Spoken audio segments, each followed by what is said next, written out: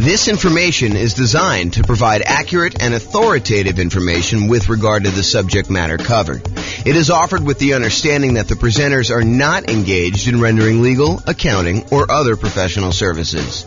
If legal advice or other expert advice is required, the services of a competent professional should be sought. Welcome to the Los Angeles Real Estate Investing and Real Estate Financial Planning Podcast. Learn all about investing in real estate in Los Angeles, California, with a combination of real estate financial planning and modeling with numbers specific to Los Angeles, plus syndicated, more generalized recordings of live and pre-recorded real estate investing classes, not all of them specific to Los Angeles. Be sure to stay tuned after the podcast for a message from our sponsors. Well, good morning and welcome, everyone. I am James Orr, and today we have a really interesting class, a class I've not really seen anyone teach to real estate investors before. It's, I think it's going to be eye-opening to a lot of folks, and so we're going to jump right in, but today we're going to go over how much should you put down when buying rental properties, and specifically the returns for various down payments. So let's jump right into it, and I'll kind of explain what I'm talking about as we go. Okay, so before we get into like the meat of the presentation, I want to kind of just admit to you that we're not just talking about down payments. What we're really talking about is the total cost to close. So the down payment that you're putting down plus the total amount that you have to close. And if I were to do this presentation again, I didn't want to kind of muddy the waters with getting into these discussions of reserves and cumulative negative cash flow. But really, if I do this at a more advanced level, and I probably should do an advanced version of this, but I want to give you the basic framework of this first. I really should do this class where I'm talking about the total cost to close, plus the reserves, plus any cumulative negative cash flow you anticipate having on that property that you've set aside to make the overall investment much more conservative. Okay, we've talked about this idea in previous classes. And I probably need to do an entire class just on this topic. But the idea is, let's say you have negative $200 a month in cash flow on a property that you're considering buying. You know, our market has really high prices right now, really high interest rates. Rents are lagging a little bit. And even if you apply all the different 88 strategies that we have for improving cash flow, in some markets, you're going to struggle to come up with a property that has positive cash flow unless you put a lot down. And so you may decide, hey, look, instead of putting 20% more down in order to get this property to have positive cash flow, I might choose to set aside the amount of negative cash flow I'm going to have to cover me through when I realistically think that I'm not going to have negative cash flow anymore. And so what you do is you say this, okay, I've got negative $200 a month in cash flow on this property I'm considering buying. So over the course of the first year, I have negative 200 times 12, which is about $2,400. However, next year, I think rents are going to go up about 3% or so, and maybe that's about $50. I'm going to make the math really easy and just use $50. So rents are going to go up by about $50, which means my cash flow is not going to be negative $200 a month in year two. It's going to be negative $150. And I'm doing some really oversimplified math. Yes, you want to do the actual math to do this, but I'm just kind of doing some really rough math to show you exactly how this works. So $200 a month negative in year one. Now, because rents went up $50, you have about negative $150 in year two, which is about $1,800 negative cash flow. In year three, rents go up again a little bit, about 3%, which means about $50 a month. In this case, for example, to make the math easier. So instead of having negative $150 a month in cash flow in year three, now you only have negative 100. You do that. So negative 100 times 12 months is about $1,200. The next year, rents go up a little bit more. You have $50 a month negative. So that's about $600 for the year in negative cash flow. And then after that, when rents go up again a little tiny bit, you have $50 more in rent, you don't have negative cash flow anymore. And so we could look at the next few years and say, well, in year one, we had negative 2,400. In year two, we had negative 1,800. In year three, we had negative 1,200. In year four, we had negative 600. And if we add all those together, which I probably should do that because I've used this example several times, but if you go add all those together, maybe it's negative $6,000. I don't know exactly how much it is. Add them all up and find out how much it is. And so if you say to yourself, look, I have this negative $200 a month in cash flow. If rents go up just a small 3% per year for the next, whatever that is, 5 years, the chance of me having negative cash flow after 5 years is really low. So I could take $6,000, set it aside in addition to my reserves, knowing that that will help cover any negative cash flow I might have on this property for the reasonable future that I see with having rents go up a tiny bit each year. Now, with that being said, do rents always go up? No, they do not. Is it possible you have a tenant in there and in order to keep the tenant in there, you don't raise the rent $50? Sure, and so it's only $25. If you want to be more conservative about this, set more aside. But the idea is it'll make you much more conservative, much safer to set aside the reserves you need, and then in addition to that, counting up the cumulative, the additive total of the amount of negative cash flow you're likely to have until you get to the point where it's likely to be positive. And you can look at this in the world's greatest real estate deal analysis spreadsheet. Just go download the spreadsheet, realestatefinancialplanner.com/spreadsheet. And you can look at this in the override section. It'll show you the cumulative negative cash flow you have on this property over whatever time period it is, and then set aside that money. Will it protect you 100%? No. Will it make you much safer than not doing this? Absolutely. And that's the idea, is I want to see you stay in the game. I want to see you be successful over a long period of time, not just buy as many properties as you can. And then when you have some type of downturn, you've got these, alligator type properties that you have negative cash flow on, and you're unable to hold through the down period. Okay. So before I get into today's class, we're talking not really just about down payment. What we're really talking about is total cost to close plus reserves, plus those cumulative negative cash flow numbers.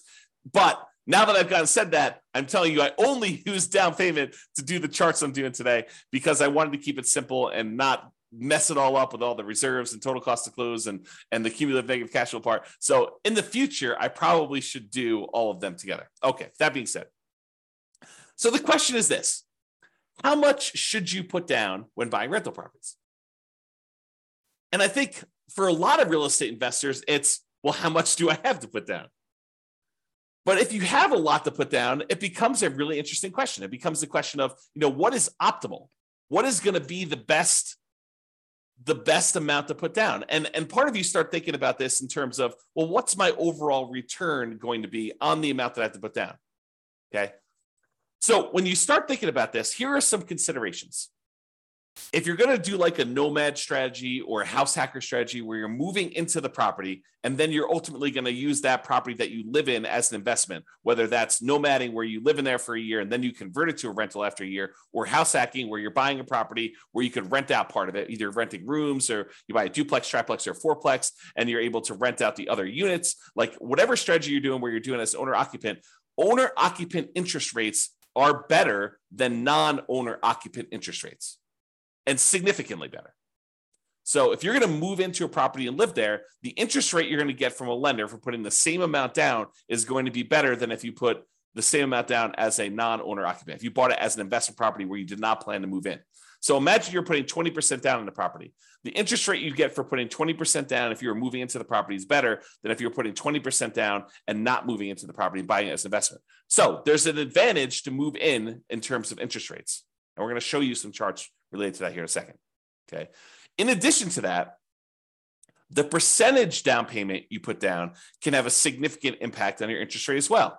And this, I think, makes sense to a lot of people. If you put only 5% down, the interest rate is probably going to be higher than someone who puts 20% down. And why? I think one of the reasons why is there's added risk to the lender.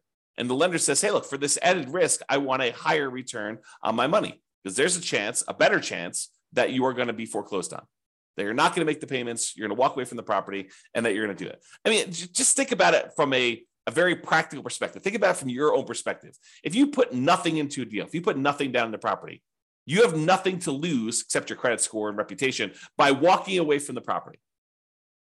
So I think a lot of folks are like, I have no money invested in this deal. If I walk away, I didn't lose any money. I just don't have the property anymore. And yeah, I got bad credit, but maybe I didn't have good credit to begin with, right? So the thought is you put 20% down, now you're much less likely to walk away from the property. And from the lender's perspective, they have a cushion of equity where if you walk away, they could sell the property even at a discount and probably get all their money back or most of their money back. And that's why they like you putting 20% down. Okay. So whether you decide to own or occupy, or you don't own or occupy and you buy an investment property, the interest rates vary based on that. And the amount you put down percentage-wise impacts the interest rate as well. Now, some returns, remember there's 4 returns when we buy investment properties plus reserves, but there are 4 primary returns when we buy investment properties. We talk about this when we talk about my return quadrants.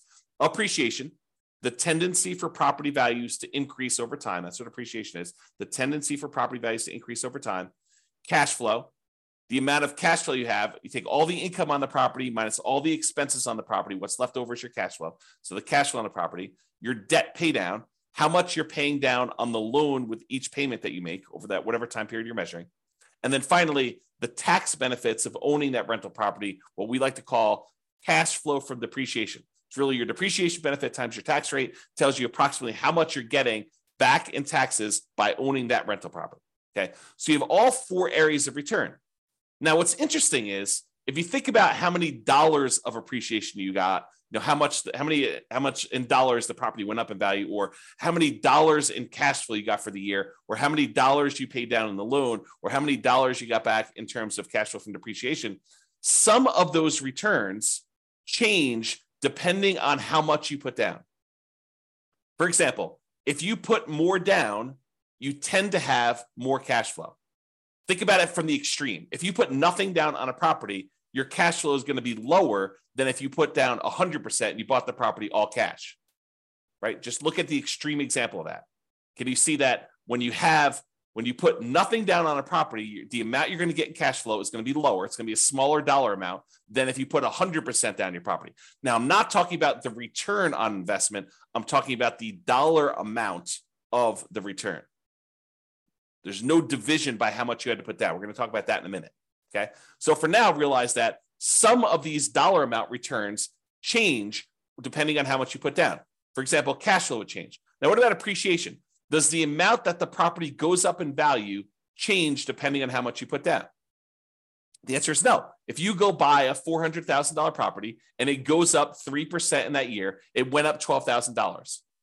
It doesn't matter if you put nothing down, it still went up $12,000. Or if you put $400,000 down, it still went up $12,000. So the dollar amount of return stays the same no matter how much you put up for appreciation.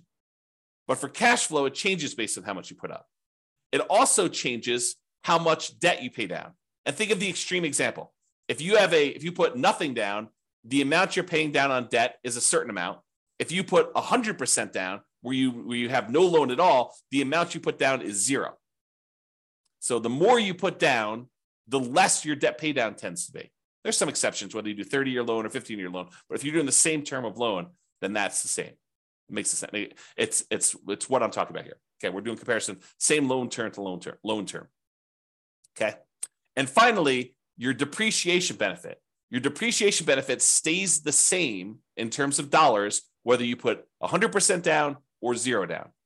You still get the same tax benefits, whether you put nothing down or you put 100% down when you buy a property. Okay, so what's interesting though, as I hinted at, even if the dollars stay the same, even if the amount of appreciation you got is always $12,000 as an example, the return on investment would change depending on how much you put down. So now you're talking about return on investment is the dollar amount you earned divided by how much you put down in order to get that. Well, if you put almost nothing down, the return you get with $12,000 on the top and a 0 on the bottom is basically infinite. If you put a really, really small amount down, the return is going to be really, really high because maybe you're getting $12,000 in return from appreciation and you only have $1,000 in the deal. Well, that's a really, really good, very high return on investment number. But what if you had to put the $400,000 down in order to get that $12,000 in return from appreciation? Well, now you only have a 3% return on investment. So your return on investment goes down. So even if the dollars stay the same, the amount you have to put down affects the return on investment. And the same holds true for return on equity, which I'm not going to cover in today's presentation. Okay. But these returns vary depending on how much you put down. So the question is, how much should I put down? Well, we're going to talk about that today. I'm going to show you how these returns vary on a single property. And I'll just point out here that when I did this class initially, this was not the first time I've taught this class, but Matt Weaver with Excel Financial Group provided the mortgage quotes I used to create the original versions of the following charts. However, I've since estimated to make the changes for our current interest rate environment. These charts would look different during different times. So if you really wanted to recreate the charts I've created here, you will want to go through and update the charts with your latest data from your mortgage broker. And most mortgage brokers do not like sitting on the phone with you while you go through and ask them for, 20 different quotes on 20 different down payments. Okay. Some will, most don't like it. Just a lot of work. Okay. With that being said, let's take a look at some charts because I love some charts. All right. So this is a chart showing you the effective interest rates for a variety of different down payment amounts for owner-occupant and for non-owner-occupant. So I'm going to break down what's going on here. So first of all, what is effective interest rate? An effective interest rate to me means it's the interest rate plus if they have some type of monthly PMI, I add that to the interest rate so that it takes into account the interest rate you're paying plus the rate you're getting for PMI. So it does take into account PMI if you have PMI on this thing. PMI is private mortgage insurance. So it's the extra insurance you pay to protect the lender in case you default. And we usually have that if you put less than 20% down to buy a property. Okay. So effective interest rate is the interest rate with PMI in there. And we've plotted these by down payment. So on the left-hand side is 0% down. These are our nothing down loan programs. And then we increase until we get to the point where we have 100% down, which there is no 100% down interest rate because you don't have a loan at 100%. So that's why there's no data here for 100%. Okay. The red line are your owner occupant rates. Your blue line are your investor or your non-owner occupant rates. And the first thing I want to point out, as I discussed on the previous slide, is the non-owner occupant rates are all higher than the owner occupant rates by quite a bit. There's a pretty good gap between all of these. And the gap is not universal, meaning that sometimes for a certain down payment, for example, this 15% down payment loan, the gap looks just visually looks larger to me than the gap between a 30% down loan. So sometimes the difference between an owner occupant loan and a non-owner occupant loan is greater than other times. Another way of thinking about that. Okay. And you'll also notice that we don't have any less than 15% down non-owner occupant loans because we're talking about traditional financing here, not anything creative or owner financing or something like that. Okay. So these are traditional loans. So you'll notice that the lowest down payment we have for non-owner occupant is this 15% down one. All right. So let's go over and look at this thing. So we basically have on the owner occupant one, we've got two nothing down loan programs. I plotted USDA and VA. And I think VA is the lower one. Hard for me to tell. Oops. Yeah, I can't quite tell. So I think VA is the lower one of the two, though. And so you can see the difference in the rates for these nothing down ones. And what's interesting is the nothing down ones look like they're even better rates than the ones with low down payment, partially because the VA one especially has a funding fee. And so instead of paying monthly PMI, you're paying the fee upfront as a funding fee. Okay. All right. So we've got these two nothing down loan programs. Then we bounce up here to the 3% down conventional loan program, which you can see where it is right there. And then the next one is this 3.5% down FHA loan. And so that one, as of right now, when I got these quotes, that was a little tiny bit lower than the conventional one with PMI. And the FHA one had their PMI added in too. So it does all of them take into account the PMI. All right. So FHA looks a little tiny bit better than this 3% down or the 5% down. So you may say to me, although this is not the class about this, but I will mention this to you because I think it's important to realize this. So you think to yourself, hey, so why would I ever do a 3% down conventional or 5% down conventional when I could just do the 3.5% down FHA and it looks better? Think about it. Why would you voluntarily take a slightly higher interest rate conventional 3% down or conventional 5% down loan when the FHA one has got a little bit lower rate? It's because FHA PMI, the mortgage insurance premium, which they call MIP, but the mortgage insurance premium for FHA never goes away. It stays with you for the full 30 years of the loan. whereas the conventional PMI goes away when you get below 80% loan to value. So you do have a slightly higher effective interest rate on the conventional loans, but it's only for a few years until you pay down the loan below 80% loan to value. And then it drops off. And then the interest rate's probably better. We'd have to go check, see what the base rates are for those, what the rate is without PMI. But that's one of the reasons why you might voluntarily take the higher interest rate for a shorter period of time, because you have a little bit of pain up front, but then that goes away without having to refinance out of the loan. Where FHA, you need to either change loans, sell the property, or refinance and get rid of that PMI by doing a different loan type. All right, then continuing on here. So the interest rates then drop off with the more you put down. So it's a little bit less if you put 10% down, a little bit less if you put 15% down, a little bit less if you put 20% down. And then there's a pretty big drop off going from 20% to 25% on the owner-occupant loans. Then a little drop to 30, little drop to 35. Looks like they're pretty much the same going across here to 40 to 50, little drop to 60, maybe the same for 70, and then a little increase for 80, which I think is because the amount you're borrowing is getting smaller. And then the lender's like, hey, look, I want you to, because the loan's so small, we have to charge a little bit more for that. And then it goes up when you get to 90% for what I believe is to be the same reason. I don't know the reasons why these all go up. This is just what they are, okay? So realize that the curve is not linearly down. It changes differently based on how much you're putting down there. Okay, then on the non-owner occupant ones, we have a really high interest rate for the 15% down. It drops off pretty significantly when you go from 15% to 20%, and it drops off pretty big again from 20% to 25%. And then it has a small decline from 25 to 30. Doesn't look like there's a decline from 30 to 35. There does look like there's a decline to 40%, though it's pretty small. And then it looks like it stays the same all the way through to 70% down. Then it bumps up where it gets more expensive if you put 80% down to 90% down. So this is just the interest rate. We really haven't talked about like what impact this has on returns. I just wanted to show you what is changing on the underlying interest rate as we change down payment amounts. All right. Then, because I can, oh man, me and my spreadsheets. So because I can in the spreadsheet, I show you, hey, look, I assume you're buying I think I did $500,000 property, but you're buying a $500,000 property, and it's very similar to regardless of what price you're doing, but this is just to kind of give you a static snapshot. So I take the interest rate you're getting, and I calculate out what your monthly payment would be, putting that amount down and getting that particular interest rate. And now I could show you approximately what your monthly payment would be.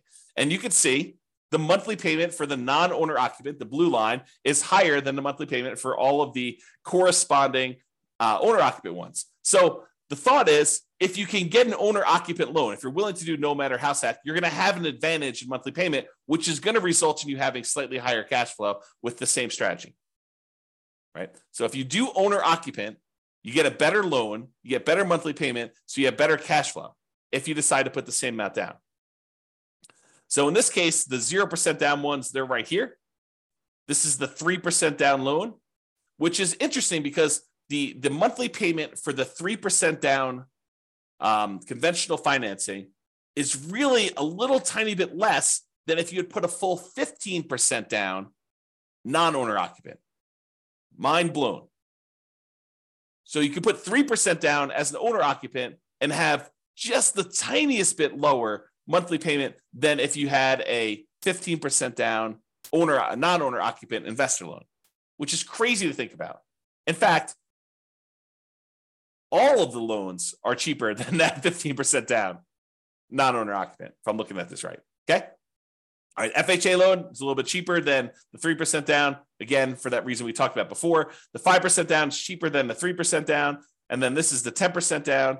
And the 10% down, putting 10% down as an owner occupant seems to have slightly better mortgage payment than if you put 20% down as an investor.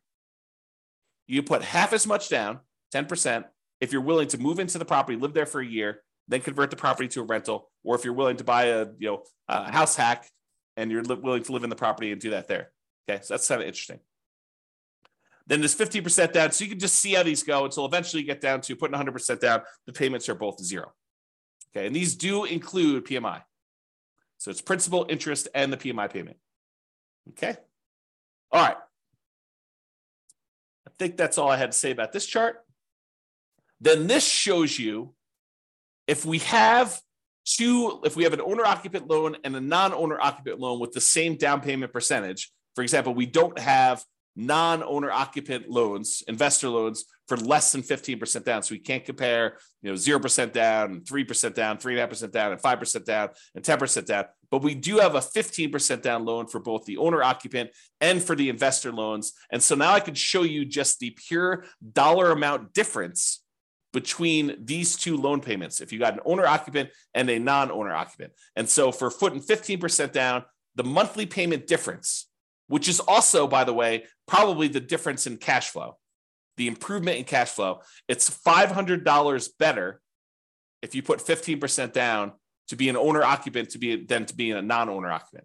So in other words, it's a $509.68 according to this. Of course, your interest rates will vary, so it'll be different, but about $500 difference in cash flow and monthly payment if you decide to do the owner-occupant version of this strategy versus the non-owner-occupant.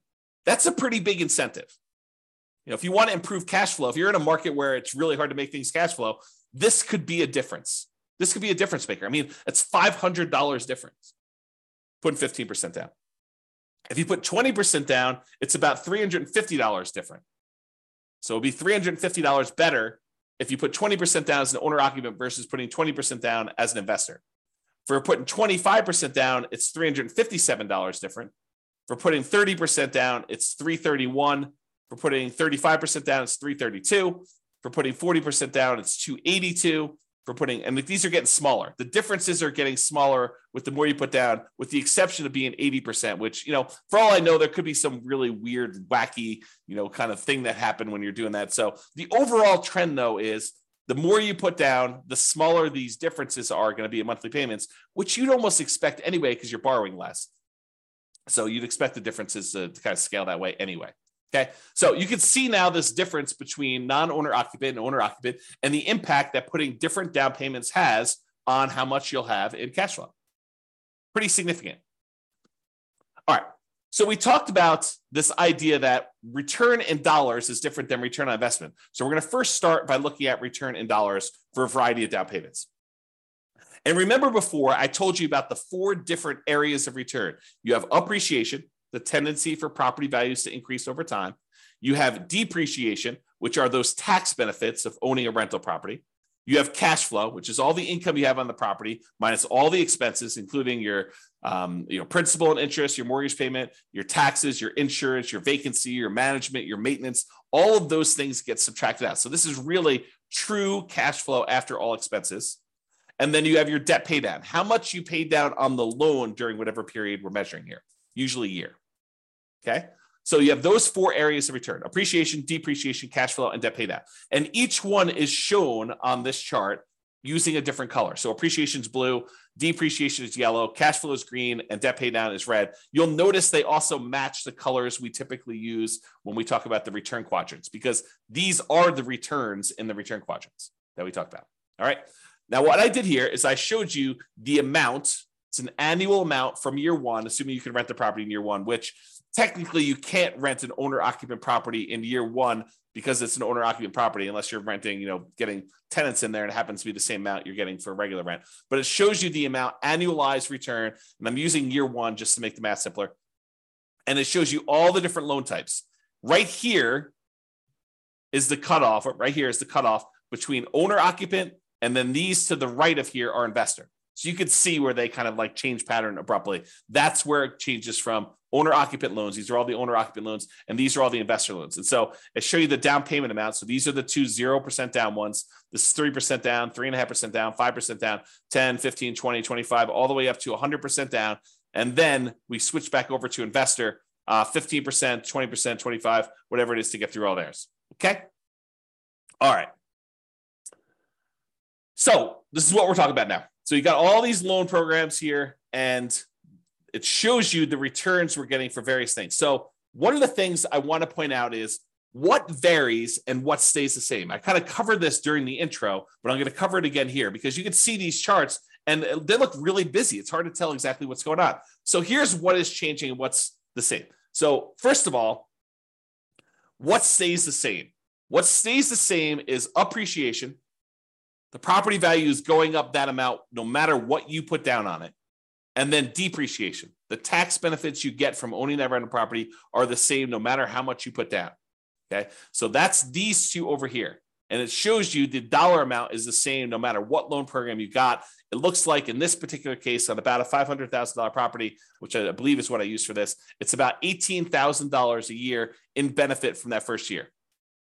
And about $15,000 of it is appreciation, is the property value we're estimating is going up about 3% a year. It's about keeping pace with inflation, if you think of it that way, on a $500,000 property. And then here's the depreciation benefit, the tax benefits of owning this rental property, the cash flow from depreciation, how much we're getting there. And you can see that difference there.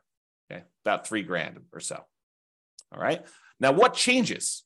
Well, depending on how much you put down, it varies how much you pay down on that loan.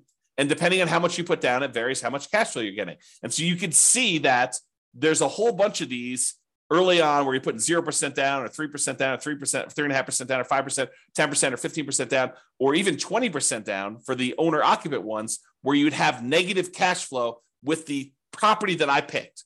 In your market, it may be positive, but you're more likely to have negative cash flow the less you put down. Think of it this way. What is cash flow? Well, what is negative cash flow, rather?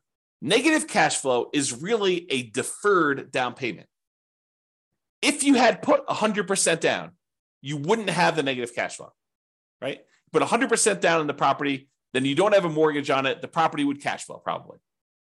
You put 10% down, the property probably still cash flows. You put 20% down, you put 90% down, the property still cash flows. You put 80% down, the property still cash flows. But the less and less you put down, the less and less your cash flow is likely to be. And so you get to the point where you put a little down and you probably start having negative cash flow. So what is that negative cash flow? That negative cash flow is a down payment that you did not make. You're almost making the down payment monthly that you should have made to have positive cash flow. So negative cash flow is really a deferred down payment. You're making the down payment that you should have made to have positive cash flow to begin with, but you're making it monthly. That's what negative cash flow is. Okay. So if you put nothing down, you have a certain amount of negative cash flow that if you had put a lot more down, you wouldn't have had. So you can see here, though, how much in dollars the negative cash flow is on these properties. And then you can see how much you have in debt pay down. And you tend to have a larger amount in debt pay down with the less you put down. You put down zero down, put nothing down on a property, you tend to have a larger amount of debt pay down. And this sort of makes sense, right? If you're paying off all these loans over a 30-year time period, if you put less down, you have more that you need to pay off over that same period. So you got to be paying more off in order to pay it down. And the amount that you pay down actually does vary a little bit with interest rate. So the interest rate comes into play here too, because the higher your interest rates, the less you are paying down in debt pay down. Okay. All right. So you can see over time that this kind of changes. And in the owner occupant one, it goes slightly positive cash flow, somewhere between 20% down and 25% down. In this example, your city will be different. Your analysis will be a little bit different if you did this analysis for yourself. Okay. So I just did this for a prototypical property just to show you how this works. So you see over time, the amount you're paying in debt pay down goes down a little bit until finally you're paying down 100% here. And then when you get down to this 15% down loan, I think there's something wacky going on with this 100. I must have it mislabeled or something. So ignore that one. So the 15% down one, though, you have pretty significant negative cash flow. And then 20%, 25%, 30% down. It takes you a little bit more than 30% down as a non-owner occupant in this particular example in order for you to have positive cash flow. And we didn't apply any of the like 88 strategies to improve cash flow on this particular one. We just pulled the property out and I just used some really rough numbers. Okay. So you kind of get a feel though of how this works. But eventually, as you start putting more and more down, the amount of cash flow you have increases and the amount you're paying on debt actually goes down when you do that. All right. So this shows you a zoomed in version of that appreciation and depreciation one where the returns are the same. No matter how much you put down, the dollar amount of returns from appreciation and the dollar amount of returns from depreciation are exactly the same. And then these are the ones for the cash flow and debt pay down, just zoomed in so you can see them a little bit better. Okay. And again, this is the dollar amount of return. Okay. I mean, I could talk about some of this stuff for hours. So I'm gonna save myself going off on these really long tangents, because you can see that if you add up the negative part and the positive part, you can see that this is probably net negative. And you can probably see over here, these are probably net positive, but the amount you're getting overall increases when you do this. So I don't know, it's kind of interesting. Just definitely some interesting stuff to look at here. All right. So we've talked about this idea of return in dollars. Now we're going to say, what is the return on what we had to invest in order to get that dollar amount, right? So the return on investment. And so this shows you the return on investment. How many dollars we had in appreciation, how many dollars we had in depreciation, how many dollars we had in cash flow, how many dollars we had in paying down a loan, divided by how much we had to invest in order to get that deal. So if we had to invest, nothing down plus some closing costs, you could see that there. If we had to invest, 50% down in order to get those, you could see those there. And you'll notice what happens is when we have very little in the deal, like 0% down plus some closing costs, you'll see that the returns look really, really, really high, right? Like the return here, not including cash flow, because cash flow is negative, is over 500% for the two nothing down loan programs. If you subtract out whatever the negative ones here, it's probably in the 350% return range. 350% return on investment by putting nothing down the deal. That's pretty phenomenal. And you're putting nothing down the deal, but you have some closing costs, which is why it's not infinite. For those that are wondering why it's not infinite, okay?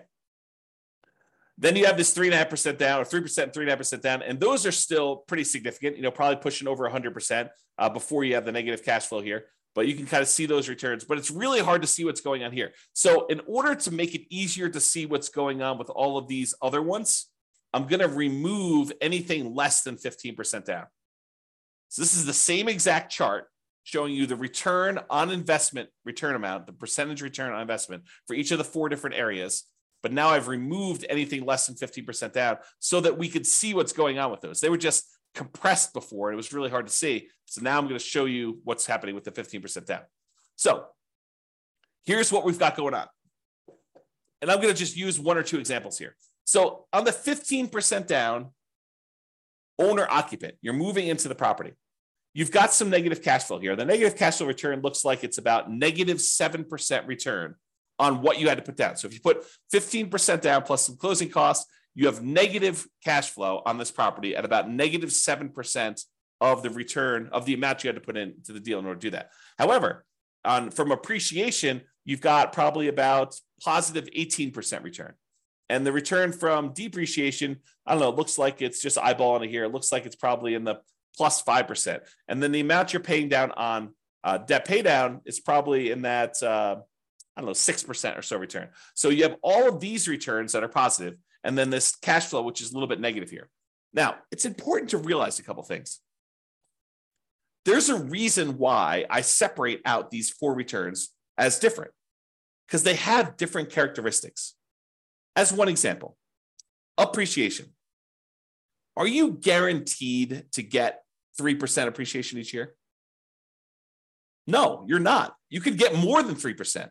There have been several years in the last 5 years or so where appreciation has exceeded 3% in the overwhelming majority of the U.S. markets by a lot, right? More than 3% per year. But are there years where property values do not go up? Or maybe even just your property does not go up in value? Absolutely. Can you have a year where property values go down, where appreciation is negative? 100%. You totally can have years where your property value does not go up. Okay. So appreciation is not a guaranteed return. It's a speculative return, right? We're speculating that the market will improve, and we're estimating what that might be in the future looking forward. And you give me a long enough time horizon, I'm telling you, it's probably going to be around 3%, looking back at the 100 plus years of history we have on how much properties appreciate in the United States. It's about what inflation has been, about 3%. Okay. So you give me a long enough time horizon, I'm telling you, it's going to be about that. Might your property in particular be a little bit better or a little bit worse? Sure. Might a certain market perform a little bit better or a little bit worse? Sure. Okay. but it is speculative in nature. It is not guaranteed.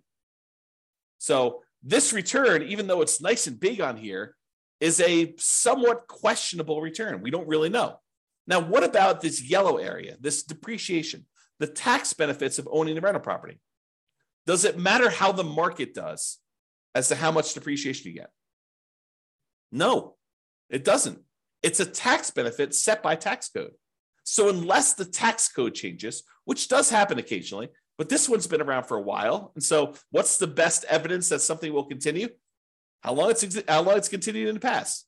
Not saying that it can't change, but it's likely, I'd say better than likely, highly likely, that you're likely going to get this return. So the depreciation return is probably a pretty sure thing. Not guaranteed, but closer to guaranteed. As long as tax code doesn't change, you're probably going to get that. So that one is a good return there. What about this red return from debt paydown? Is debt paydown reliant on the market doing well? Does the market have to go up in value for you to get the debt paydown portion of your return? No. If you make the mortgage payments as agreed upon with your lender, if you don't default, you're getting that return. It's contractual. It's as close to guaranteed as you can get without there being a third party guaranteeing it, right? It's contractual. You have an obligation to make those payments to the lender. They have an obligation to accept those payments from you. And if you pay down that amount of money, you're going to keep the loan. You're going to get that return on the property. That's how much you're going to pay down the loan, because that's just how the contract is set up. Okay. So it's a contractual obligation you have for debt paydown. So that's not that speculative. It's pretty certain. Now, returns, let's talk about like when you get these returns. So appreciation, the property value goes up by 3%. It goes up by $12,000 in the first year or $15,000 in the first year. Do you get to pocket that money? No. Unless you sell the property or unless you do a cash out refinance, that is money that's sort of like being deferred until you collect it later. It's what I call cash later. What about cash? What about the depreciation benefit? The tax benefits you get from owning this rental property. Do you get that right away? Yes, you get it in that year.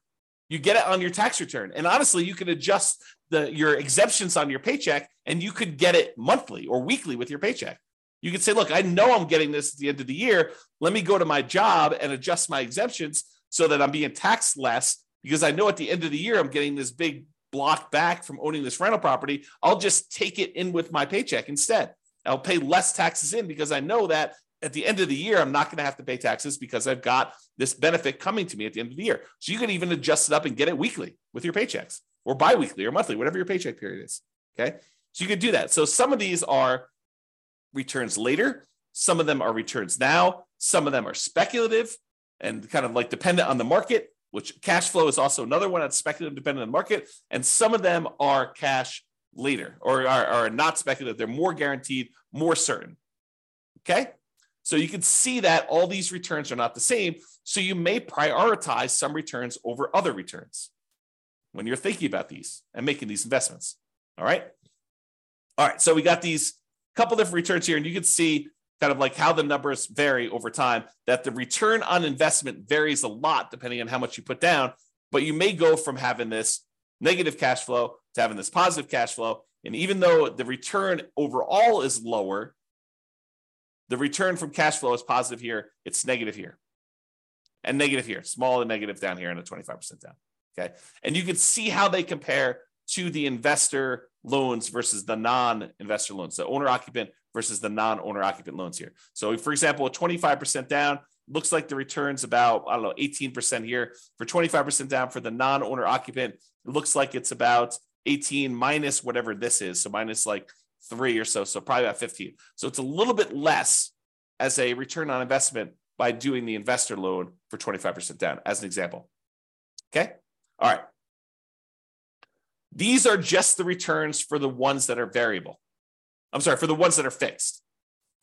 So the appreciation and depreciation, the dollar amount doesn't change, but now that the return, the amount that you had to invest in order to get those varies, now you can see that the fixed dollar amount returns are still varying once you put money down, so that you can see how those change, okay, over time. And then these are the ones that are variable based on the loan to begin with, and they're variable based on how much you put into the deal. So for example, You put 30% down here, you can see you have the return just from cash flow and debt pay down is pushing, high 4%. But it doesn't get really, really crazy for the majority of these, right? It's still sub 5% for all these. It just changes which one you're taking the return in. This is sort of my idea of deal alchemy. Do you want to move your return from debt pay down to cash flow? Well, you put more down, you can get less debt pay down, and you're going to get more cash flow. But the return is largely similar, right? It's not varying a lot, varying a little, but not a lot. Varies more over here with your non-owner occupant. The return actually goes up overall with your non-owner occupant one. Okay. And you can see how all that plays out. All right. So in conclusion, pretty cool stuff, right? Interest rates vary based on owner occupant and non-owner occupant pretty significantly. Interest rates vary based on the loan program, which makes sense to you, right? Doing VA loan versus USDA loan program changes a little bit. Interest rates vary based on down payment amount, which I think is surprising for a lot of folks. Some dollar returns vary depending on how much you put down. So you put more down, you get more cash flow. You put more down, you get less debt pay down. Others don't. Doesn't matter how much you put down, your appreciation, the dollar amount of appreciation is going to be the same. Doesn't matter how much you put down, the dollar amount from depreciation, the tax benefits of owning the rental property are going to be the same. And not all returns are the same. Each return type has different characteristics. Some are speculative, some are not speculative. Some are cash now, some are cash later. So some have different tax rates, some have the other tax rates. The time you take to learn about these differences, to understand them and apply what you learn to your own situation is worth doing. You should go ahead and take the time and think about this stuff and think about what makes sense for you, what your goals are, and how to do that. Okay. If you need help applying this, that's what we're doing in the coaching stuff. So go ahead and reach out about doing that. All right. That's it. This has been James Orr. Hope you've enjoyed this class. I certainly did. I think we should do an advanced version at some point in the future. If you think we should, go ahead and reach out and let me know. We can go ahead and do those. And this has been James Orr. Have a great day. Bye-bye for now. With home prices up, mortgage interest rates up, and rents up, but not quite enough to counteract the higher prices and interest rates, cash flow on rental properties is harder than ever. Book a call with the Real Estate Financial Planner to apply our proprietary 88 strategies to improve cash flow on your rentals. See the show notes for a link to schedule your call and improve your cash flow today. If you're a real estate agent, lender, or professional in Los Angeles that wants to help our real estate investor listeners, consider reaching out to learn about collaboration opportunities with this podcast. We'd love to add more value to our listeners by having you assist our investors buy, sell, and finance their real estate investments. See the show notes to schedule a call to discuss collaboration opportunities.